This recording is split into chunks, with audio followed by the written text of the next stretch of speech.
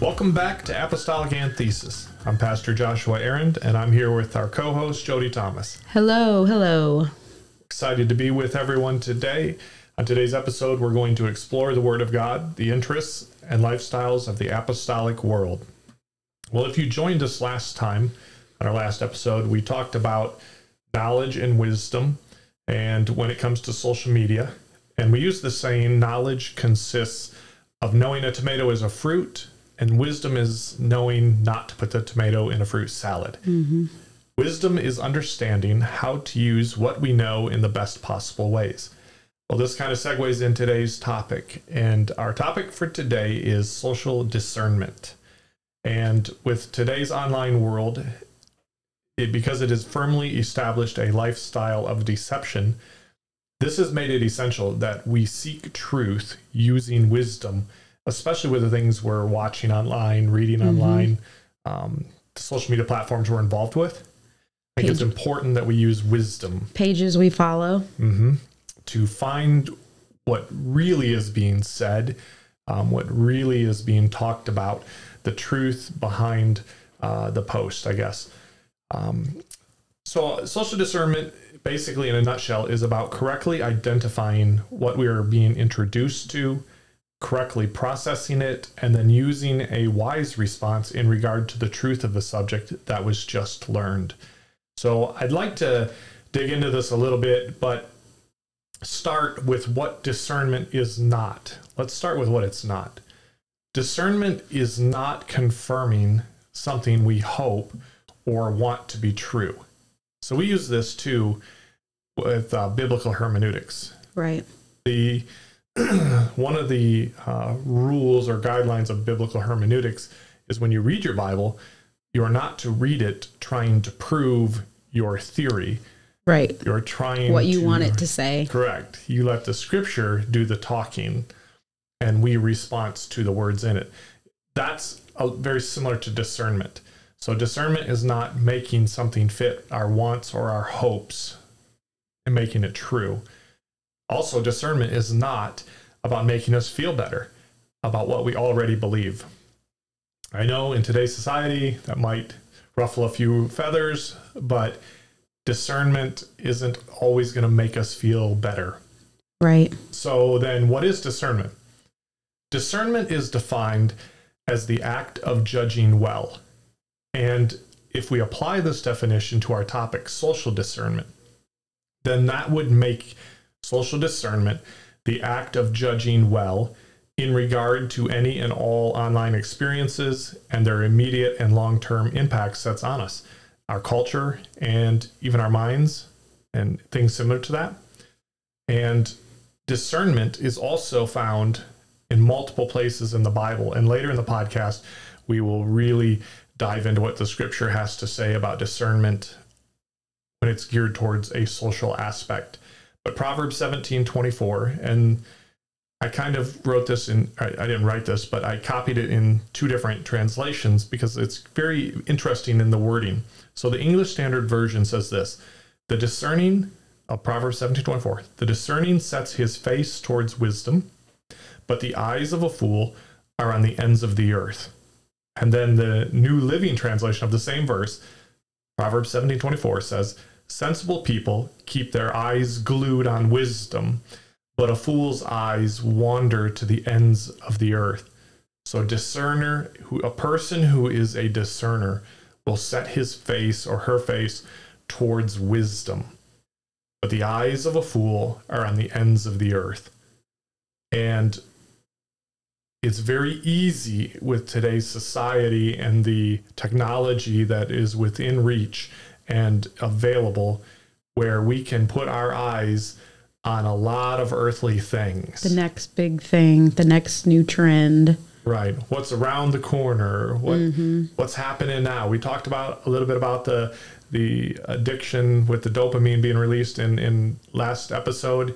We used the analogy of the slot machine lever. Yep. So the online world is trying to get our focus to be on its beliefs, its morals, its ethics, its way of thinking. And so we need a discerning mind, a discerning heart, a discerning spirit to be able to make sense of what's really going on, online. And so I'd like to kind of dive in here a little bit and lay this foundation right up front.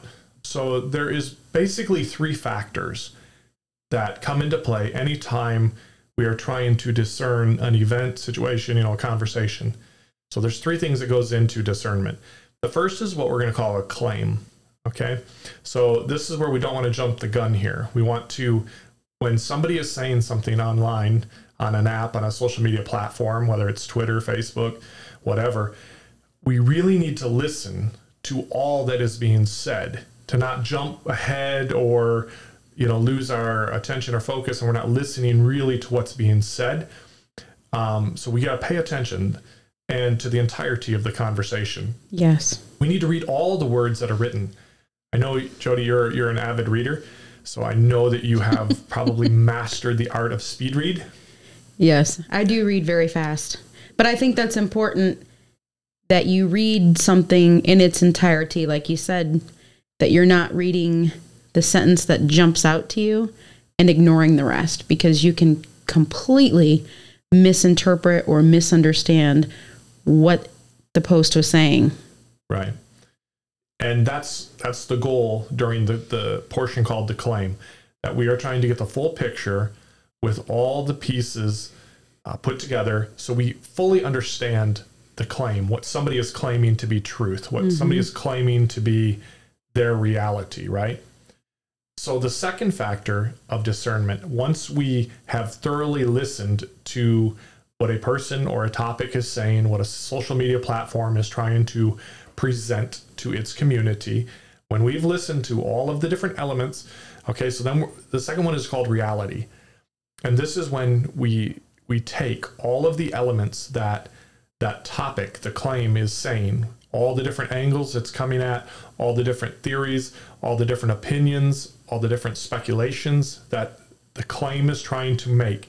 And we take time to research each element, each angle, to understand the points that are trying to be made. And this is vital because this will help us with the final factor of discernment, which is comparison. So once we have listened to the entirety of the claim, and we have studied and researched the thought process behind, fact-checked what they're saying. I'm not saying what they're saying is true, but they are presenting it as truth. And so you have to understand where they're coming from, or the platform, whether it's an individual or a business or an organization or a corporation, whatever. And then that leads us to the final bit of discernment. This is when it's really put into action. So discernment now, under comparison, is when we take the representation of reality. That's the claim, where they are saying, this is my representation of the reality of the situation. And we have studied it, so we know where they're coming from. And we compare the represented reality with true reality. Right. And when you compare those two together, that is when a person, an individual, is practicing discernment. That's when you know you're discerning something, when you have thoroughly listened to somebody. You haven't prejudged them. You haven't jumped ahead. You really heard them out, or you read their body of work, and you know their opinions. You know where they're coming from. And then you take that and you begin to do a comparison with what is you know to be true. And sometimes that lines up. Right. Sometimes, and discernment isn't always proving somebody wrong. No. It's maybe they are right, but you have to go through this process to come to the truth of it. Yep. And in the Bible, there is one of the greatest examples that came to my mind of biblical discernment in play, in action, using this structure. So 1 Kings 3:16, it says, then 2 prostitutes came to the king and stood before him. And we're going to call this the claim. This is the claim, right? Where they're presenting their representation of reality. Right. 2 prostitutes come before the king and they stand before him. Verse 17, then one woman says, "Oh, my lord, this woman and I live in the same house, and I gave birth to a child while she was in the house. And then on the 3rd day after I gave birth, this woman also gave birth. And we were alone, and there was no one else in the house, only we 2 were in the house. And this woman's son died in the night because she laid on him. And she arose at midnight, and she took my son from beside me while your servant slept, and laid him at her breast, and laid her dead son at my breast. And when I arose in the morning to nurse my child, behold, he was dead. But when I looked at him closely in the morning, behold, he was not the child that I had borne. But the other woman said, no, the living child is mine, and the dead child is yours. And the first said, no, the dead child is yours, and the living child is mine. Thus they spoke before the king." So they just staked their claim, right? She said. Right. She said. Mm-hmm. How do you know the truth? So Solomon, he's the one that's going to have to use discernment. And he's thoroughly listened to all points of views and their angle and their interpretation of the reality that took place, right? So now the second part of discernment, the reality section. This is where Solomon makes sure that he understood correctly the elements in the claim and the represented reality. And verse 23 of 1 Kings 3, then the king says to them, the one says, this is my son that is alive, and your son is dead. And the other says, no, but your son is dead, and my son is the living one. So he basically repeats, condenses down. Make sure he understands what they're saying. Yeah, he tells them their story so he can, I don't know if they're nodding their head, but I'm sure there was some body language, that confirmed that he had the story straight from them. And that is the reality, right? That's the reality section of discernment when you do your fact checking, right? Make sure the story's accurate. Now he's going into the third part of the process of discernment called comparison. And this is where Solomon compares the 2 women's or the 2 moms' representation of reality against each other. So he compares their realities towards the truth of the situation. And this is what he does. And the king said, bring me a sword. So a sword was brought before the king. And the king said, divide the living child in 2. And that seems pretty grotesque. And he doesn't go through with it, but the wisdom in this. Divide the living child in 2 and give half to the one and half to the other. And then the woman whose son was alive said to the king, because her heart yearned for her son, O my lord, give her the living child, and by no means put him to death. But the other said, he shall be neither mine nor yours, divide him. And then the king answered and said, give the living child to the first woman, and by no means put him to death, for she is the mother. And all Israel heard the judgment that the king had rendered, and they stood in awe of the king, because they perceived that the wisdom of God was in him to do justice.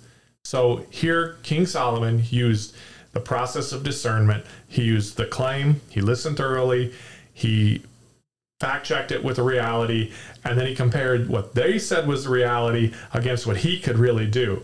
He could have divided that child. He wasn't going to, but he could have. But the reality of that child dying forced a response of truth from the ladies. Right. And the true mom said, no, don't kill him. She was willing to give up her son to save his life. And that instantly showed wisdom to the king, and he discerned she was the real mom. Right. So in the Bible, this process is used, and we want to bring it into the same ballpark as social discernment. When we're online, we're using social media apps, we're talking with people, we're using social media in our lives, and we need a little bit of discernment in this area. I think people need a little bit of help with this. Yes, we do. So I've kind of picked 3 areas, and there's many more, but we don't have time to go through them all. But let's start with the first one. I think areas that we need very much social discernment. The first, how about relationships? Friendships, business partnerships, and even intimate relationships, right? Mm-hmm. They're my friend. But have you met them? Are they, though? Right. What are they saying behind your back? There's so many people we haven't even met. Right. I'm a big video gamer, and I've been gaming with people for years. I've never met them. Be like, oh yeah, they're my friends. Yep, my kids do the same I thing. wouldn't know them if I met them if I passed them in Walmart. No. Right.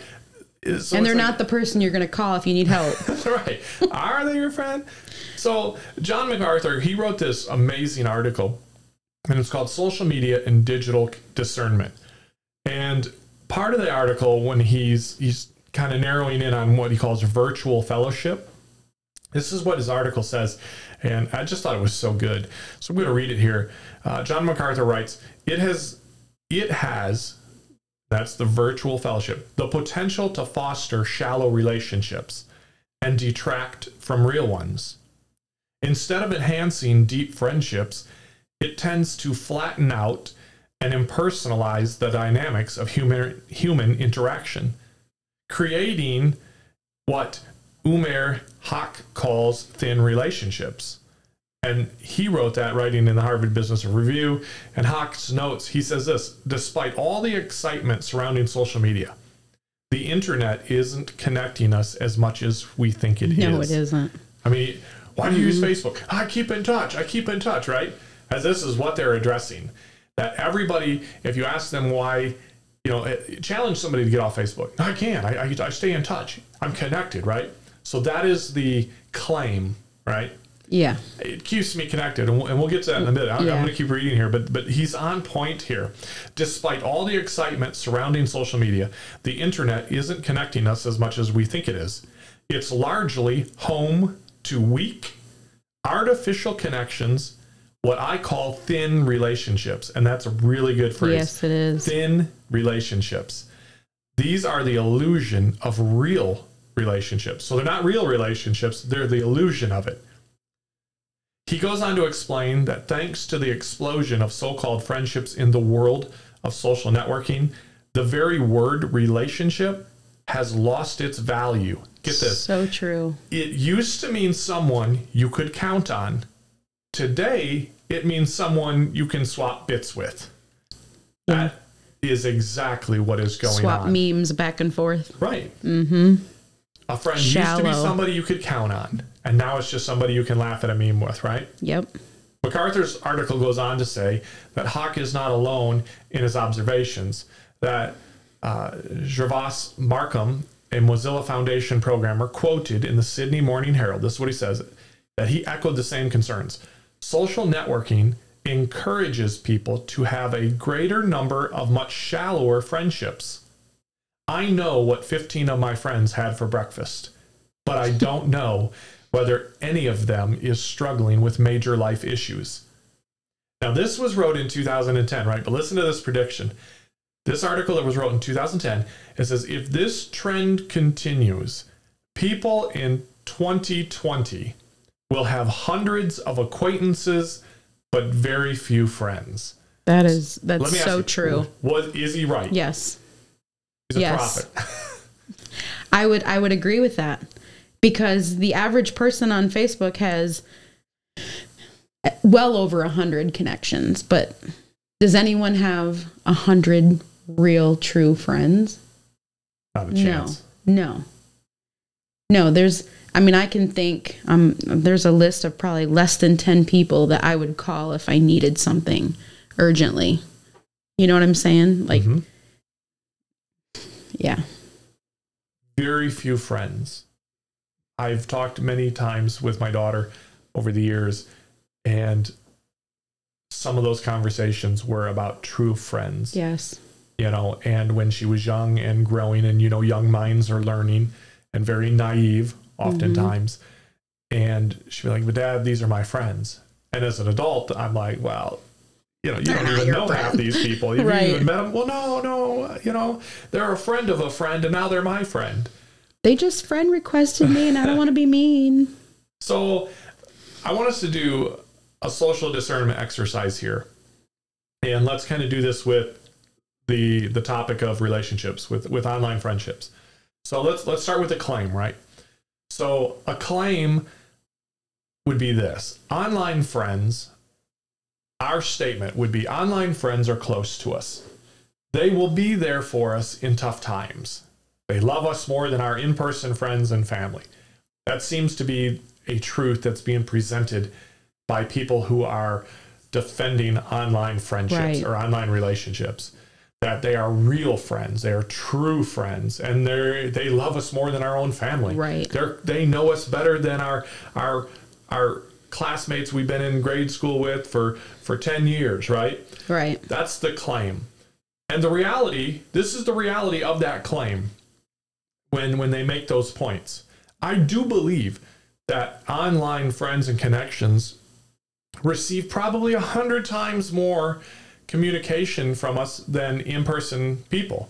We're always sending texts. We're always, like the example I use, you're on the game and you're talking, you spend hours talking, or, you're now after quarantine, you're in Zoom meetings with these people. We spend a lot of time communicating with people we don't know on the internet. And they will see more pictures probably than our own mom and dad will of our family. I show, you can put things on Instagram left and right, but when you actually sit down and go through a photo album with your family, right? That happens, but that's rare, or once a year thing, or once a holiday thing, right? But you're sharing pictures. People are sharing pictures every day of their life. They're just pumping that stuff out there. Well, and you're sending 100 texts and pictures and memes, but so are all of their other connections. Yep. So you're one amongst many. Right. Just another sheep in the fold. More things to scroll past. So using our example and coming back to the comparison, and let's compare the perceived reality, the rationalized reality, to the true reality. So with online relationships, the people online that we're connected with, they only read what we send to them. And they only see the selected pics that we want them to see. Mm-hmm. So we only show them what we want to show them. Right. It's a very tailored view. Yeah. They don't really know us because we never pull back that curtain. We always keep defenses up. But on the flip side of that, right, we only read what they write. And we only see what they want us to see. So we don't know them either, really. Right. We just see, in your words, a tailored version of them, and they see a tailored version of us. Filtered version of their life. Yep. Very filtered. Yes. And sunshine, rainbows, and Care Bears. One of my favorite sayings. Yep. It is a magical, mystical wonderland of fakeness. My life is perfect. So the reality, though, right, of our real friends, this is our real friends versus online friends. Our real friends are people who are in our in-person life. They see everything, not just what we want them to see. Right. They see us in our good times, our bad times. Right. They see us when our hair's not done and when it is done. They see us when we're in a happy mood and when we're in an angry mood. And those are the people that will discern when you're having a hard time, even if you don't say it. Exactly. I've had, speaking of your wife, our pastor's wife, she's come to me before and I've not said anything. And she's been like, all right, I've watched you have a hard time. Let's talk about it. Those are the people that they pick up on that. They know you. Even when you're trying to be, laugh it up, but they sense that. And that's a reality friend who's a friend in the world we live, who's really a friend. We might not be texting them every day and sending pics to them every day, but they're the ones that actually sees us pretty much as we are. Right. We can try to fake it, but the saying I love to use, a fat man can only hold his belly in so long. Right. Eventually, you're holding that belly in while you're taking that picture, but when it's over, you relax. Well, people relax around other people, and when you do, you see the good and the ugly. Yep. And that's one of the difference, because online they only see the good. Right. They only see the beautiful days. They only see the smiles. Right. They only see the good meals we're eating. Do you ever take pictures of the bad meals? No. It's, wow, look at how amazing this food is. You're not going to tell the online world that you're eating horrible food, because then you're having a miserable experience, but you want everybody to think you're having a wonderful experience. You're not the chef you thought you were. Right.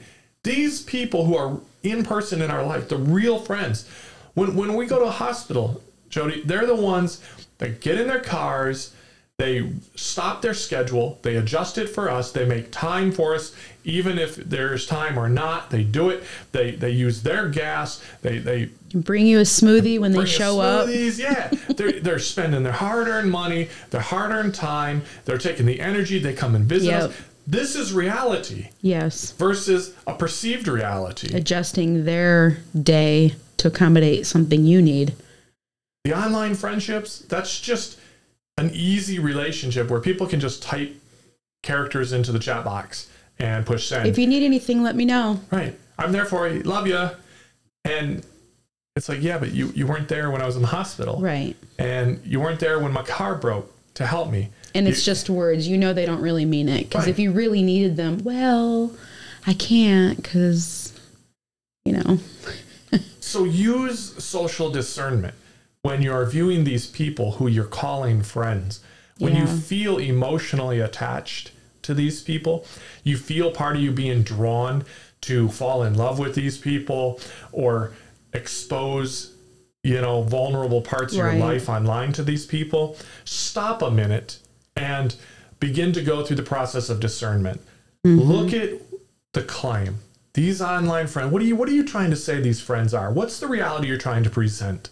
Right. But again, remember, discernment is not making the truth fit what we want it to fit. It's not always going to make us feel better. Right. And sometimes that's a hard decision or result to come to look at these online people and to actually say out loud, they're really not my friends. Right. They're really not my BFFs. They're an online community that I enjoy socializing with in a set time with set parameters, but it's not going to get me out of jail when I'm in trouble, and it's not going to come help me in the hospital, and it's just identify it for what it is. Right. And like we said in the last episode, those connections or quote unquote friends you have on a social media app, they've even been tailored because you can deny, I don't like them, or I don't like what they have to say. I don't like their viewpoints. And whereas you don't have to listen to anyone that might have a different viewpoint or might tell you when you're wrong, you can weed all that out online, where your real friends should not be afraid to tell you, look, you need to fix it. Do you think people are losing touch though with what a real friend is? That when people show true friendship, people don't even realize or recognize that is true friendship being shown to them, and they get mad and they sever it. Right. They sever the relationship, not knowing that person was actually being more of a friend than the 1,000 followers you have online. Right. I love you enough to tell you that you're wrong. That you're headed the wrong direction. Right. Stop it. Let me help you. Right. And it's, you don't agree with me. Well, they're not seeing your online reality. They're seeing the true reality. Yes. They're seeing the problems. They're the ones that are in your life to deal with it. So another example I want to use here where we need social discernment is the me in media. That this is an area where we need great discernment. The me, M-E, like me personally, in media. There is a narcissism that is being fostered in today's world by status updates and tweets. And MacArthur, again, he goes on to talk about this in his article. And this is 10 years old, 11 years old now. So some of this is a little outdated, but I still think the heart of the message applies. He says a national study fresh out of San Diego State University is confirming that Generation Y really is Generation Me. The jaw-dropping conclusion is that 57% of young people believe their generation uses social networking sites for self-promotion, narcissism, and attention-seeking. That's 57% 11 years ago. Right. It's probably 90%. Yeah. And in the words of this British journalism, the me man is everywhere. And so is the me woman. They are millions of men and women from every class, every age, every profession who want to talk about themselves. They want to expose themselves. They want to promote themselves in glorious and often gory detail. They blog and they bleed and they tweet and they text you all the time. And the medium may vary, but the message is always the same. It's me, me, me. That is the me in media. This narcissism that is overtaking people, where it's all about themselves. Yeah. Me, me, me. But this mindset of me, me, me, Jody, is in direct conflict with God and his word. And listen to this scripture. Proverbs 27:2 says, let another praise you, and not of your own mouth. A stranger and not of your own lips. That's a word of God. Yeah. Right there, attacking every single selfie ever posted. It says, let another praise you. Meaning, don't put your praises out there. If you have to say, hey, I did this today, and I earned this, and I did this, and I did that, that's self-praise. But other people should lift you up, not yourself, according to the word of God, right? Let not another praise you, or let another person praise you, and not of your own mouth. Meaning, don't brag, don't boast. It defies the whole idea of the humble spirit we're supposed to have. Exactly. Not of your own lips. So every time we're like, I mean, it's a selfie world, right? Like, look at me, look at me, look at me, look at me, me. I'm a narcissist. Hey, it's all about me. Look at my hairdo today. Look at my mustache today. Look at my beard today. Look at my earrings today. Look at my makeup today. Look at what I'm wearing today. Yeah. Look at what I'm eating today. Me. Yeah. That's the me that has been put into media. The people that post the pictures where they have to have their, 5-carat ring in the picture, that's, I wasn't posting my ring, but had to make sure it was in there. Or taking the picture of something and they've got their, BMW logo in the background. How'd that get in there? Right. Oh, I didn't know it was there. Right. So let's use the me and media with our social discernment example, with the claim reality comparison. So the claim here in this situation would be, I use Facebook to stay connected with others. And that's a pretty common claim, right? The reality is I use Facebook to stay connected with others. So when we dive into what people mean on that, to understand what they're saying is that they use Facebook to connect by letting they connect with their online media by letting them know what is going on in their life. And then the flip side is they get to see what's happening in other people's lives. So the reality is that they use Facebook to let people know what's going on in their life. And that's how they really mean they're connected. See, when they say they connect with others, it's always presented as they get to see what other people are doing. But I think the reality is more, we're letting those people know what we're doing. Right, and we're scrolling past everyone else's updates about their own life. And that's the discernment, right? So look at what we're doing. Everybody do this. Look at the social media platforms we use, Twitter, Instagram, Facebook. And I want us to ask these questions.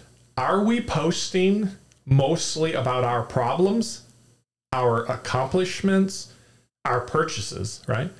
I bought a car, I bought a boat, our meals, our children, et cetera, et cetera. I'm guilty of the meals, but it keeps me out of trouble. So are we mostly posting about our meals? Or are we posting to encourage other people? We had a rule with my daughter as she was growing up that she was allowed to post one selfie a month. That's it. Every other picture had to be a picture of like her family, her brother, her dogs. It had to be about things without her in it. Right. And we were trying to teach her that, hey, honey, life's not all about you. Right. And here's the truth of the reality. This is how I feel, right? When I look up my friends' accounts, I occasionally enjoy seeing them doing things, but I really more enjoy seeing what's in their life. Right. Like if they have children or they have, bought a new home, the things they're involved with more than just looking at them. Right. And that's what we should be asking ourselves in discernment. Is what I'm doing online, am I spending more time posting about me and my life and the things I'm doing and the things I'm involved with? Is it out of balance with that versus I'm using media to connect with other churches, to connect with other maybe food services for the poor. I'm using social media to connect with good things and not about me, but what I can give back to communities or my church. Right. I mean, just ask yourself, and only you can be honest with yourself. Are you putting too much me in media? Is that what we're doing? That's a question that hurts. It really does when you stop and think about it, because I think at some point we're all kind of guilty of that. Is there more me in media? Mm-hmm. Yeah. And I agree. We're all guilty of it. It's a sobering question. Yep. But that's what we want to do. We want to be able to discern how we're using social media, our online experiences. We have to discern to make sure that it becomes more about others and less about us. Yes. And so the third kind of example here of social discernment that I put on here is we really need to use discernment with our online social influences, like Twitter, Instagram, social media influencers nowadays. How are they influencing our life? So let's use social discernment here. The claim. We could say, I'm more well-rounded and cultured when Twitter keeps me updated on the behaviors, the thoughts, and minds of those I'm interested in knowing and being connected with. So that's a claim, that being connected on Twitter makes me more well-rounded because I know more of what's going on with my interests in the world around me, right? Right. The reality, the truth of that, or the angle that we're bringing it, is that we always say, well, it's the decision is mine to agree or disagree with them. But this is after I've considered what has been said, what's been posted, and what was presented as their truth. So going through and deciding whether what somebody is saying is true or not is good, but it can be a daunting task if it's all we're doing with our life. Mm-hmm. And eventually, if all we're doing is listening to people who are posting about politics, right, which is such a topic I don't want to talk about. Right. But if all we're doing is listening to political junkies online, at some point when we're deciding what they're saying is true or false or for us or not, it's going to eventually find the chink in our armor. Yes. It's going to find that vulnerable nerve. Yes. At some point, it will. Yes. You can only play with fire so long before it's going to burn you. Yeah. And that reminds me, actually, you may not even remember this, but there was a blog that I was reading because I knew one of the authors of it. And it was very, very apostolic, anti-Christian. And I started reading it thinking, gosh, how can they say these things? I'm just so baffled at the things they're posting. They know better. And I was looking at it of, I'm going to hear what they have to say. But then I remember you making the statement to me along the lines of, that's like a cancer, because you'll start out reading that thinking, oh, look at these guys. They're saying these things and they know better. But then it can start to play in the back of your mind, and you start to, in the most random of situations, you'll view something and think, oh, they talked about that in the blog, and I remember what they said. And you know what? They weren't exactly wrong. And it can start to color your view. Absolutely. And so that is a very good point. And I remember you saying that. And I had to stop it because it was starting to make me think negative about things. Sure.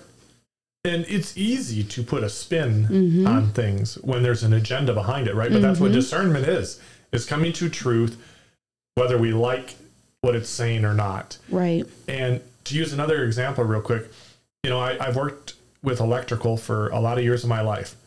And I know this, that as much as I know about it, I still can get electrocuted from time to time working with it. Right. Because you get, careless with it and a little too comfortable with it. Yep. And before you know it, that wire is shocking you. Even though you can be good at it, it just happens. And know what you're doing. Right. And, yeah. Skilled professionals every day on earth are doing what they have been trained in, what they've experienced 100 times before. They're skilled in. They have taken courses, safety measures, and they still make mistakes. Right. It's that way with our social influences online, and that's where we need discernment. So ask yourself this with Twitter, and when it comes to Instagram, and when it comes to TikTok, and it comes to whatever it is you're into, ask yourself these questions, right? Have I become more jaded towards politics, towards organizations, towards communities, towards churches, even my church, towards ministries, maybe even my pastor? And has this happened as a result of what I'm listening to and what I'm watching online, what I'm reading, what apps I'm signed up on, the communities I belong to? How is it affecting me? Has it changed my mindset? Have my feelings changed after the impact that these apps and these online experiences made? And what influence did it have upon me of the things I read and the things I saw online? Now, we've really got to be able to truthfully look ourselves in the mirror and do some self-examination here. Because if we're lying to us and we know we're lying, well, then we're just not ready to change. Right. And then that would lead back to the social media addiction, right? The SMA that we dubbed it last episode. Right. So perhaps there's some social media addiction getting in the way, but we need truth even in that. Denying you have a problem. Yeah. We have to discern whether or not we have a problem. Well, to discern whether or not we have a problem is just look at our screen time daily, right? We talked a little bit about that. Yes. Yes, we did. So kind of coming to our last topic here, our last phase of the topic. And now I said we're going to get into the Bible a little bit. And so we're going to get into the Bible a little bit. This is, after all, a Christian podcast. And we're talking about social discernment that's used with Christians and in our churches and especially within our youth. But it's not just youth anymore. Adults need this just as much as our young people. Right. But we opened up with one of the scriptures that said in Proverbs 17:24, it says, the discerning sets his face towards wisdom. So if we're going to be a discerner and we're going to use that, we will put our face towards wisdom. But the eyes of the fool are on the ends of the earth. So we are foolish if we are looking at the earth, and we are wise if we are setting our face towards wisdom. So 1 Kings 3:7, this is the story of Solomon when he had just been made king. This is what it goes, 1 Kings 3:7. And now, O Lord my God, you have made your servant king in place of David my father. Although I am but a child, I do not know how to go out or come in. And your servant is in the midst of your people, whom you've chosen, a great multitude, too many to be numbered or counted for the multitude. 1 Kings 3:9. Give your servant, therefore, an understanding mind. He's praying for an understanding mind to govern your people. Get this, that I may discern between good and evil. Now, he didn't have an iPhone, and he didn't have an Android. Right. He didn't have social, but he needed discernment to be able to tell what was good in people among good and evil among the people that he interacted with. He says, for who is able to govern this great of a people? And he asks the Lord. Verse 10, it says, it pleased the Lord that Solomon had asked this. And God said to him, because you have asked this, and you have not asked for yourself long life or riches or the life of your enemies, but you have asked for yourself understanding to discern what is right. Behold, I now do according to your word. Behold, I give you a wise and a discerning mind, so that none like you has been before you, and none like you shall arise after you. This shows that God was pleased that one of his children wanted discernment to be able to govern properly between good and evil. I think today we should ask God, give me a discernful spirit that I will be able to discern the good and evil, not just online, but even in our schools and in our workplace. Yep. Lord, give that spirit. Recognize when something is not good for us. God is pleased with that when we ask this. I'll give you a scripture that even shows that. Ephesians 5:6. This is what the scripture says. This is, let no one deceive you with empty words. For because of these things, the wrath of God comes upon the sons of disobedience. So let's just back that up. Let no one deceive you with empty words. Online, right? Hello, somebody. If you need something, let me know. Let no one deceive you. You know how many people post, the fake media, right? Yep. The fake posts, it says, don't let them deceive you with empty words. Yep. Words you know that they don't really mean. It's just something to say. Yeah. It says, for because of these things, the wrath of God comes upon the sons of disobedience. Therefore, do not become partners with them. Be careful who you friend online that's posting empty words. The scripture says, don't be partners with them. Right. For at one time you were darkness. We all were, right? We were all sinners. We're sinners saved by grace. But now you are the light in the Lord. Walk as the children of the light. For the fruit of the light is found in all that is good and right and true. Verse 10. And try to discern what is pleasing to the Lord. Yes. That reminds me of a line in a song that says, break my heart for what breaks yours. Like, let us be sensitive to what breaks God's heart, and that it would break ours too, that we can recognize when something is not pleasing to him. I always love that. I do. I like that line too. Break my heart with what breaks yours. That's such a good point. That's so good. And it's so fitting here that we're reading the word of God that's showing Solomon asking for discernment, and God is pleased with it. Yep. Then you see here with the writings of Paul to the church in Ephesus, and he's telling them, hey, don't let anybody deceive you with empty words. Has anybody ever read a blog or read a post and you get so worked up and you realize that the opinion of the author's reality was so warped, and then we're ashamed that we even fell for it? Yes. We are not to be like that. Right. We're to have a discerning spirit, and that pleases the Lord. It says, and try to discern what is pleasing to the Lord. And finally, Hebrews 4:12. Get this, Joey. For the word of God is living and active, sharper than any two-edged sword, piercing to the division of soul and of the spirit, and of joints and of marrow, and discerning the thoughts and the intents of the heart. Now, we know the scripture that says, in the beginning was the Word, and the Word was with God, and the Word was God. So if the Word is God, and in Hebrews 4:12 it says, for the Word of God is living, and then skip down, it says the Word of God is a discerner of thoughts and intents of the heart. It tells us that God himself, one of the characteristics of God, is that he is a discerner.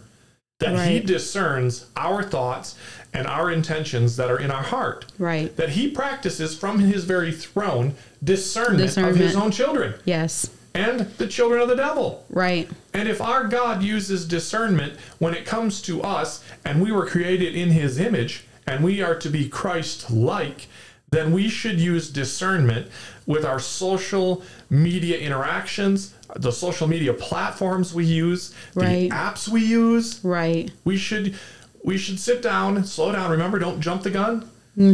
Listen to the claims. Listen to what is really being said on Facebook. Read every word they're saying, and then study the angle and their approach at why they're taking their view. What do they stand for? Yeah. And once you know that, what they're saying and why they're saying it, then stack it up and compare it to the reality. And if it lines up with reality, then you have discerned what is right. Right. And if it doesn't line up with reality and facts, then you have discerned that it is wrong.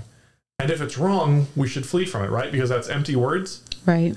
And we know the scripture said, let no one deceive you with empty words. So I really feel that social discernment is needed in every single person that uses any form of social media. I think the church definitely needs social discernment. I know that our church does. I know our saints do. I know our departments do. I know our ministry staff does. I know myself does. I know my family does. We need to discern, and it's becoming almost a survival technique. Yeah. The way we're surviving in this world, because there is so much fake news, there is so much false information, there are so many fake friends, fake relationships, fake agendas, fake, approaches, and we need the Word of God in our hearts, in our minds. We need the Spirit of God to give us a discerning heart to be able to tell right from wrong, good from evil, Right. light from dark. So we're coming to the end here, and I've really enjoyed this topic. It's been very mindful. It's been very informative to me. I enjoyed doing some research on it and learning all the different, elements that go into this. Right. But thank you so much for being here with us. And Jody, why don't you do a recap and get us out of here? All right. Today we talked about the topic of social discernment and what it means, and the three kind of basic elements of using social discernment: by the claim that is being made versus the reality. Once you've kind of listened to that claim and did your own research and understood what they were trying to say in its entirety, and then comparing the two, the claim versus what is truly reality, and how it is our biblical responsibility as Christians to use discernment in all of our online connections to recognize when something's not healthy for us, and to be able to step away from it when we do recognize that it's unhealthy. We thank you for joining us today. Remember, you can find us on your favorite podcast streaming platform, Apostolic Anthesis. Go ahead and hit that like button. Give us a good rating. Good ratings help us, helps our channel get more exposure so that we can help people. We also welcome any questions or comments that you would like to share. We would love to hear from our listeners. And our next episode, we will be diving into the art of conversation, kind of keeping in with the whole social interactions. We'll be speaking on the art of conversation and what that involves. We hope you will join us. See you then. Bye-bye.